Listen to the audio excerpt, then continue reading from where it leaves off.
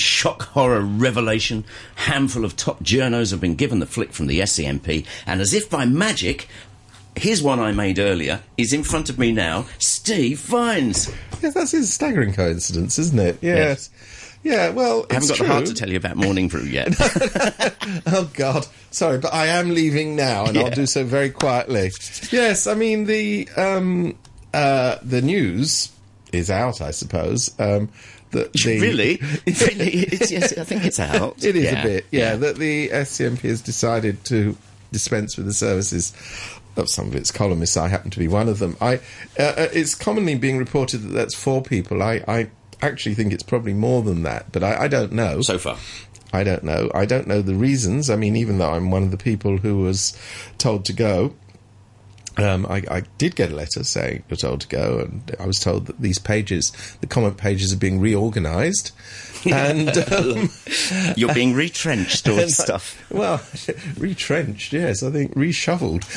But anyway, the fact of the matter is that a number of us, myself, Philip Bowring, Frank Ching, Kevin Rafferty, these are people I know about. Possibly others have been told to go.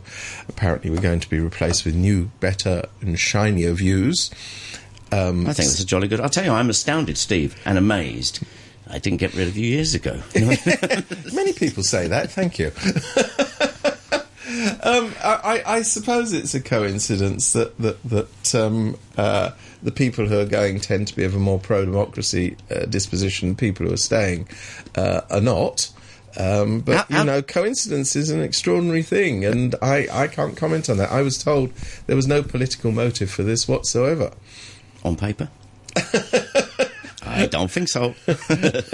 I'll tell you what, though, we can only... I mean, you're in a tricky position, but here you are. Everybody listens to you every week, so, tell us the goodies. All I'm going to say is that there is a problem in Hong Kong with space for views that are not mainstream.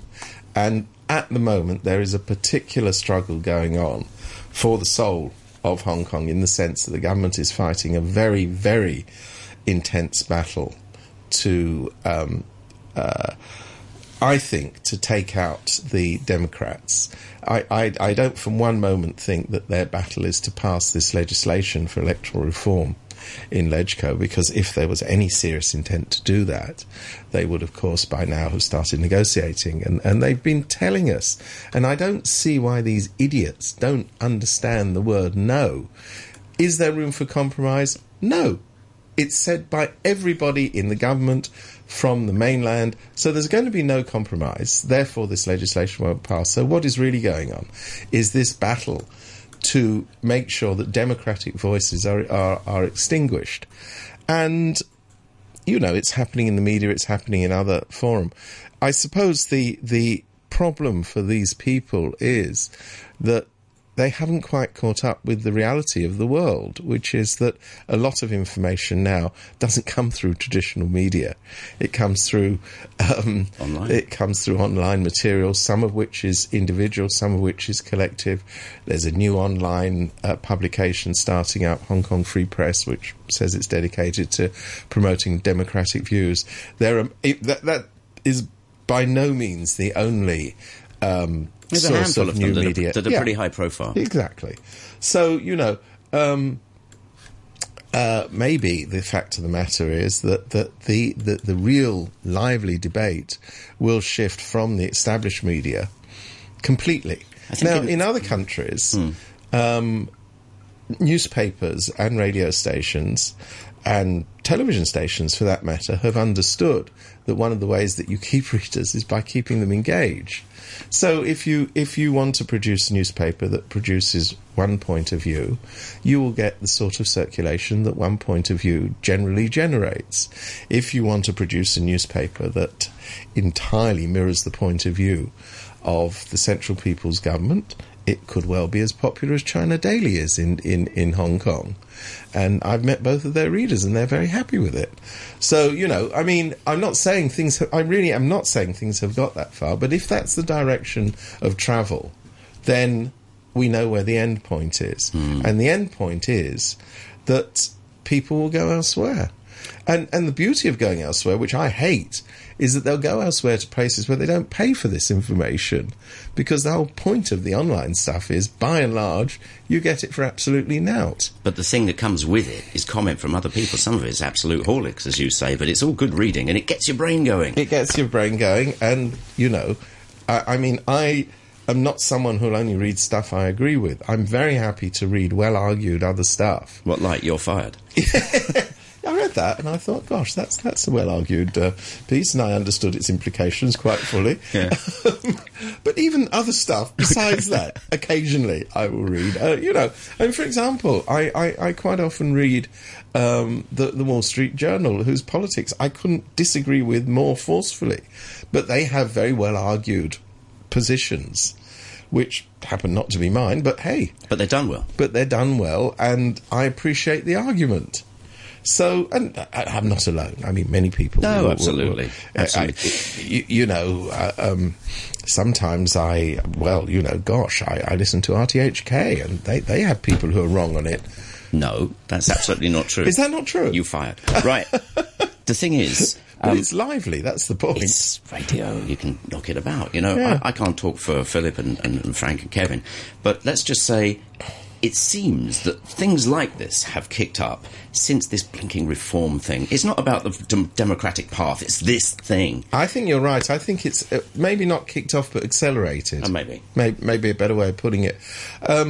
I think, you know, in media terms, a lot of the damage, if you like, has already been done. Yeah. Oh, yes, absolutely. Particularly in the Chinese language media, where it's much more the case that there is a growing narrowing of the range of opinions. But, you know, that's something which has been widely commented on. I'm hardly being original in raising that again. I want to go to a couple of emails that, seeing as we just happened to talk about this morning. I bet you can't go out at the moment because everybody's going, Steve, can you tell me what happened? Well, I have to say, one of the great things about buy him a drink and he'll write a screed about it. One of the great things about being fired is you always assume nobody reads a word you ever write, and then you realise, at least my the thing is, seems to reflect that there is quite a lot of people reading it, and some of them actually like it. You are being uncharacteristically modest about this, but let's just say it's what you blokes represent as opposed to you with your name. Yes. Let's see something. An email here from Mary. She says the back page of the Money Post has always been a must-read, now a must-avoid since Howard and Tom left or were lefted. She says the SCMP is just digging a hole for itself. It's lost all credibility. Some of us only read it because we have a free copy at the office. Soon it will be like the Standard when free copy is not even an attraction. Look at the letters page, says Mary. For the most part, turgid school essays with only the occasional stimulating commentary printed. Hopefully the soon launched free press will garner support and live up to its promises. That's from Mary. Your opinion's valid. morningbrew@rthk.hk. Yeah, I mean, I don't know. Incidentally, in my own case, I have no idea whether I'll continue writing in the business section. Nobody's mentioned that to me, so that may still be happening. I certainly won't be writing in the political side of the paper. Well, look, I'll tell you what, since Occupy, what do you remember particularly what you've laid down? Is there any, you know, where you went? What did you write about Occupy? Well, I was, and I make no apologies for this, a very big supporter of the Occupy movement. And I was, like many people in Hong Kong, not only was I a supporter, but I was, and I'm not embarrassed to say this, I was very excited by it. The idea that you have a new generation of Hong Kong people who are so engaged in politics that they will sit in the streets day and night to achieve a political objective, to me was something very, very encouraging. See, I'm well aware that wasn't the view of the paper that I was writing for. And, you know, I respect they have a different view. The mainstream of the paper has a different view. The question is there space for an alternative opinion? Well, everybody that's written about this, and all the guys, EJ, have written about you and all this sort of stuff, they said we couldn't get any comment from the paper, from the SCMP. So that's pretty much where it stands. Well, I mean, they will say what they'll say. I can't comment on their behalf. Anyway, you know what, enough. Steve? Life goes on. It does. It absolutely does. Because you've still got radio. But actually, I just want to pick up on your comment about the guys at Occupy. You support this. It's not just about China, the red hand of communism, Hong Kong going down the tubes. It's not about that. That was about the young people of Hong Kong being really funky and forward-thinking. And once again, whether you agree with them or not. And another thing, which I think you have to be very careful not to lose this. It was about identity. I think a lot of that movement was fueled by, of course, people wanted to achieve some sort of fairer democratic system, but I think a lot of it was to do with preserving the Hong Kong identity. And as somebody, who is a foreigner and has moved to Hong Kong and deeply appreciates the difference that there is in Hong Kong, I understand why. Sometimes outsiders understand these things, in a way better than people who've grown up with it and find it all very familiar. I mean, it was when I came here that I realised the compelling nature of the Hong Kong identity. I always think, that there was a very famous book, well, it was very famous in the 1960s, I think, written by a Hungarian called George Mikesh, called How to Be an Englishman. And I always thought it takes a Hungarian to really dissect the English character far better than somebody who was born in England. That book was a great success, incidentally. That makes a lot of sense. It's kind of forgotten now, but it was a tongue-in-cheek book. But Mikesh nailed it brilliantly. There's a bit of an allegory here, Steve, if you think about it. One of the issues about the reform package and everything, well, you too can have one, don't take it away, blah, blah, blah. But the people who are against this thing going through, the Democrats, they're saying to themselves, I don't want to go down in history as somebody that sold my town down the river, so I'm going to say no. I think there is that, yeah. There is that. I mean, all political arguments are also emotional arguments. You should never lose sight of that. Why is it that people like politician A or dislike politician B? Why are they attached to this cause? It's to do with a whole complex mixture of emotions that can't be put down on a spreadsheet and analysed as, well, objectively this is going to happen, objectively that's going to happen. That ain't how politics works. I know that this is well known, but it's worth saying it again and again in case anybody loses sight of that. In your situation right now, there's two things to remember. One is the graveyards are full of indispensable people. Absolutely. And absolutely. There's always a pint in the pub. Anyway, that's as much as he's prepared to talk about this morning. That's pretty much what you know, really, isn't it? That's all I know, yeah. I don't know much, as ever. Right, let's go on to... I'm only a journalist, what do I know? Let's go on to CY. Well, God, CY. I have to say, I mean, isn't this extraordinary? Again, I'm going to parochially use a British example, but this week we saw Gerry Adams, the leader of the IRA, which stands for Irish Republican Army, or a former leader of the IRA, Irish Republican Army, shaking hands with the heir to the British throne, Prince Charles. Well, it was really. I mean, you say, was that a historic meeting? Well, it sure as hell was a historic meeting. And, of course, there's a particular connection between the IRA and Prince Charles, because it was the IRA who assassinated his godfather, Lord Mountbatten, in Ireland. So, there was a whole enormous baggage of history that went into... I gather the encounter lasted something like a minute. But really? If it had lasted 30 seconds, it wouldn't have been any less historic. But I kind of look at this, and I think, the IRA were unspeakable, untouchable, beyond the pale. You now have Gerry Adams as a member of the Northern Ireland government. You now have him sitting around the same table as Ulster loyalists. You see that all over the world. For whom there was literally blood feuds. Yeah. And in Hong Kong, I'm sorry to be parochial, you come back to Hong Kong, the Democrats can't even cross the border for a meeting with mainland officials. But the door is open. The door is always open, it's just you can't come through it. But it's the door to the departure lounge in Beijing Airport. They've said very clearly how far the door is open. The door is open to anybody who's prepared to change their views. That's pretty much what it reads like, isn't it? I think it's actually what they say. They say, if they will come here armed with other views, we'll speak to them. So isn't that extraordinary? Compare and contrast these two events. I mean, I watched the meeting. It was on many newscasts between Prince Charles and Gerry Adams with absolute fascination. What was the vibe? Well, I don't know, because we didn't actually see. I mean, there weren't actually pictures of the encounter. Yeah, there were just reports of it. But they were fulsome, and then you saw both sides coming out. I mean, I can only assume that the meeting wasn't exactly a lot of cuddles all over the place. But on the other hand, that's not the point. I mean, those two men don't have to have a deep personal relationship. It was a symbolic and highly important, I know what you mean. Symbolic meeting. And, you know, I mean, this is how progress is made. This progress is not made through the way that the Hong Kong and Chinese governments conduct themselves over Hong Kong, where they say, we're only going to talk to people who agree with us, everybody else is beyond the pale. And then they say, but these people, they're beyond the pale and they keep opposing us. Well, yes, they do. They do. Don't you think they need to put their puppies on a lead, though? Because as we said before, every day some, you could say busybody, pops their head up and says, hello, I'm well known, and by the way, I won't go with the basic law. This Henry did it. Well, yeah, that's going against their mission. Doesn't this make you laugh? You've got hapless Henry, old basement Henry Tang, who's busy trying to rebuild himself as a political figure in Hong Kong. Crops up yesterday. He's set up some new cockamamie think tank, which is dedicated to... With a really nice billiard room off to the side. It was in a basement, I understand. And it's dedicated to... Well, it's not clear, but I'm sure it's dedicated it's not in the news here. To glorification of Henry. And he says, coming out of it, he says, oh, you know, I'm sure there's room for compromise.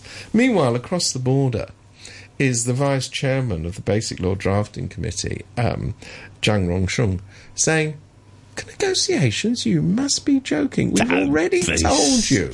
We've already told you what the conditions are. So you've got little Henry blah-blah-blahing, because that's what he does, and, you know, good luck to him, he's entitled to. But you've got the grown-ups in the room saying, we've already told you, there ain't going to be no deal. Now, you know, something to do with sexual intercourse and travel may be appropriate. It's true, though, but it's not just... I mean, he's the latest one. I can't help thinking that every time one of these people starts of their own volition... Certain ladies done it several times. Certain ladies have done it several times. Doesn't it just hamper the cause of the people who want to push this through? Because it gets up everybody's nose. The problem is that they are people who are, let's be absolutely blunt about this, who are essentially sycophants, and they're trying to second guess what the bosses want them to say. So sometimes, because a lot of these people, and goodness me, some people may say Henry Tang is one of them, aren't very bright, they don't quite pick up on what the signals are. So they sort of go a bit rogue, and I say a bit rogue, I mean very, very tiny rogue, and try and make their own interpretation of what they think the bosses want to hear. 11, still in with Steve Hines. Well, we're still here. Goodness. Which for you is a record. Which is a record. Right now. more than 5 minutes. Yeah. I want to talk about the new hero of the government appointees. If you remember, the government took the brave step of appointing Lau Ming-wai to be the chairman of the new Commission on Youth. So it's one of those government bodies. What do they do? Lau Ming-wai is, by strange coincidence, is a rich kid. He's the son of Joseph Lau, who's inexplicably detained in Macau because we can't talk about it, but money seems to have gone missing. Anyway, he's the heir to the China Estates fortune, and so he was considered to be an ideal person to lead Hong Kong's youth and to emphasise, empathise. Got to get these words right, you know. It gets complicated otherwise. Empathise with Hong Kong's youth. Well, it turns out that this man of the people is so connected with the people that he's made a bright suggestion. Go on. And he said, you know, Hong Kong people have only got themselves to blame if they don't save money and buy apartments. I mean, for example, how dare they could save... out of their lavish salaries, well, I mean, when I say lavish, I mean, you know, remember the average Hong Kong person is lucky to earn 12 grand a month. That's what the average person is lucky to earn. But anyway, they can save out of their salaries, he says, 500 to 3,000 per month, and then go out and buy... blinking Wendy House, by the sounds of it. Well, according to him, you know, then, you know, that they should stop whinging and they should... Well, even if you take the upper end of that, so that means that the average person in Hong Kong somehow is able to save 25% of their salary. Yeah. So that's the 3,000. And then the good folks over at House News have worked out that even if they could do that, it would take them 54 years to buy the smallest apartment. Way to go, boys. To get the deposit, not to buy it, to get the deposit for the smallest apartment in one of the Chinese estates developments, the new developments in Kennedy Town. So it's good that the government have these people now being appointed to run these various quasi-official committees who are so in touch with the average person in Hong Kong. And it's funny that he focuses on property. Gosh, who would have thought that the CEO of a property development company would have his mind on property? I don't know who could have predicted that. Must be somebody with a sort of Mystic Meg type crystal ball. Meg. It's just interesting, though, once again, in this current climate, this reform thing has changed things at the moment. It has. It's polarising Hong Kong, and then when something like this goes down, and then all the kids write on Facebook, disgusting, disgusting, and then the senior government officials go, what? What do you mean? Sorry, I don't understand. What's the problem? He's just trying to help. I mean, all I'm saying is, I think probably he is trying to help, but he's just so remote, so detached. So why did he get the gig? Well, because he's so remote, so detached. And he's one of the rich kids. You know, they thought, we'll have a young person. And then they thought, I tell you what, we'll go around Admiralty, see if any of those kids on the street will do it. And then they thought, don't be silly. Why don't we? I tell you what, here's an idea. This is a very, very privileged young person. Surely that's the sort of leadership qualities we need. Somebody whose father has made a lot of money. That seems to be our sort of boy. Anyway, good luck, Mr. Lau. You've clearly got your finger on a pulse. The kids are all right. It's probably your own, but never Is he going mind. to be opening youth clubs and stuff? I think he'll be opening youth Community clubs centres. And he'll be giving us his views on his experience of poverty. £3,000, so 500. Yeah, okay, whatever. Yeah. Point very well made. Yeah. And also something very interesting happened recently, and it's not another one of those you say the gall of them, or their true colours at last. So Ricky, please lose that number. Yeah, I mean, here we go. Here you have Hong Kong TV being denied a licence by the government on the grounds that they could only possibly have given out 3 licences.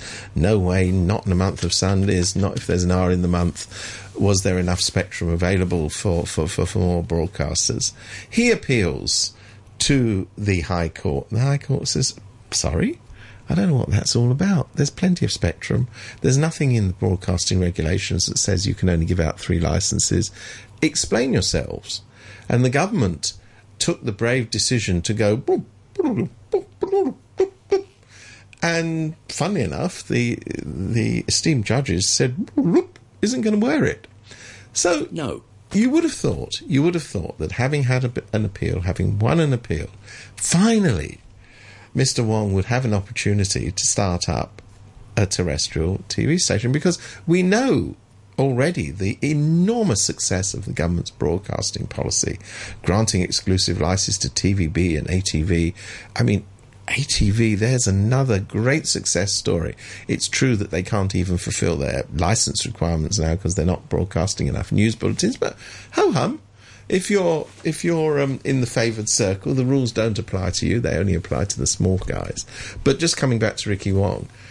So they're now going to launch an appeal against this decision, instead of graciously saying, all right, we tried it on, it ain't working, let's go back to the licensing game and we'll find another way of giving TVB a lifeline. Oh, no, I mean, we'll find another way of increasing competition. Because remember, the only people who are granted these new licenses are people who are already in the business. You've got Richard Lee, Now Television, and the cable TV guys have been given the right to have a digital station. And funnily enough, so is TVB, which is jolly good. I mean, TVB is clearly in need of greater... oh, no, it can't be in need of greater competition, because it is the competition to itself at the moment. So, I mean, the broadcasting policy is clearly a joke. But I mean, I don't really understand the depths to which they will sink to prevent Ricky Wong from launching HKTV. I just don't understand it. It's not as though he's some rampant Democrat, But he clearly must have upset somebody across the border. There's a thing there, isn't there? There is something going on there, and it seems to me as clear as the nose on your face. It's not being hidden either. It's not being hidden. It's clear as the nose on your face that he's on a verboten list somewhere or other. And that might be a sort of northerly direction. Proceeding in a northerly direction. What he actually said when this came out, gut reaction was, they really don't like the judges. They really don't like the judiciary. The law is an ass. Well, the law. I mean, the law is a very wonderful thing, and they all pay lip service to it when they go overseas. And that was Sydney. I heard a report the other day that CY Leung may be coming to Hong Kong. Did you hear that? Who knew? Isn't it? I can't help but point this out. Every single week you see Acting Chief Secretary Carrie Lam said, and you think, does that man ever come to Hong Kong? I mean, anyway, when they go overseas, they all say, rule of law in Hong Kong. We respect rule of law. One of our great competitive strengths is rule of law. When they get a judgment that they don't like, it's rule of law. Who appointed those judges? I need their names. All the planks, son. Yeah. And Acting Chief Executive John Jung, we've had that. That's when the hot dog fans, John. That's when I think the order of precedence. I know, but he did it. He was on it last week. So there must have been a lot of people away to get down to John Jung, because I think the third in order of precedence is the Secretary of Justice. Yes, I know. So that means all three of the top officials were out of Hong Kong. Big Boss, Secretary, Financial, Secretary for Justice. Oh, is it? It's that precedence order. God, I don't know. Who knew? You're just making it up, aren't you? As you go along. God, I am actually. Are you going to join the government? I might think you'd be a prime candidate. I might consider Shall that. I write you a recommendation? That might get you straight to nowhere. The exit. Yeah, anyway, all very interesting. And the food trucks thing. Oh, one of these guys, I think it was EJ, who said Steve Hines moonlights as a... moonlights as a caterer or something? Yeah, something like that. Hang on a minute. This is his moonlighting. Yeah, I do moonlight, and I'm a proud moonlighter. Could you see yourself doing a food truck? No. And the reason I don't see myself doing a food truck is, although John Chung got very excited about it... He's obviously been to Washington or something. No, he saw the movie. Chef. I mean... It's a great film, though. I mean, it's great that we have a financial secretary who sees a movie and thinks it's a policy, but never mind. But that was good. No, the movie's... There's nothing wrong with the movie. I am not knocking the movie. Can I make that absolutely clear? But what I am saying is that who is going to administer this... Oh, it's my favourite people in the Food and Environmental Hygiene Department. These are the people who wouldn't know a plate of meat if it slapped them across the face.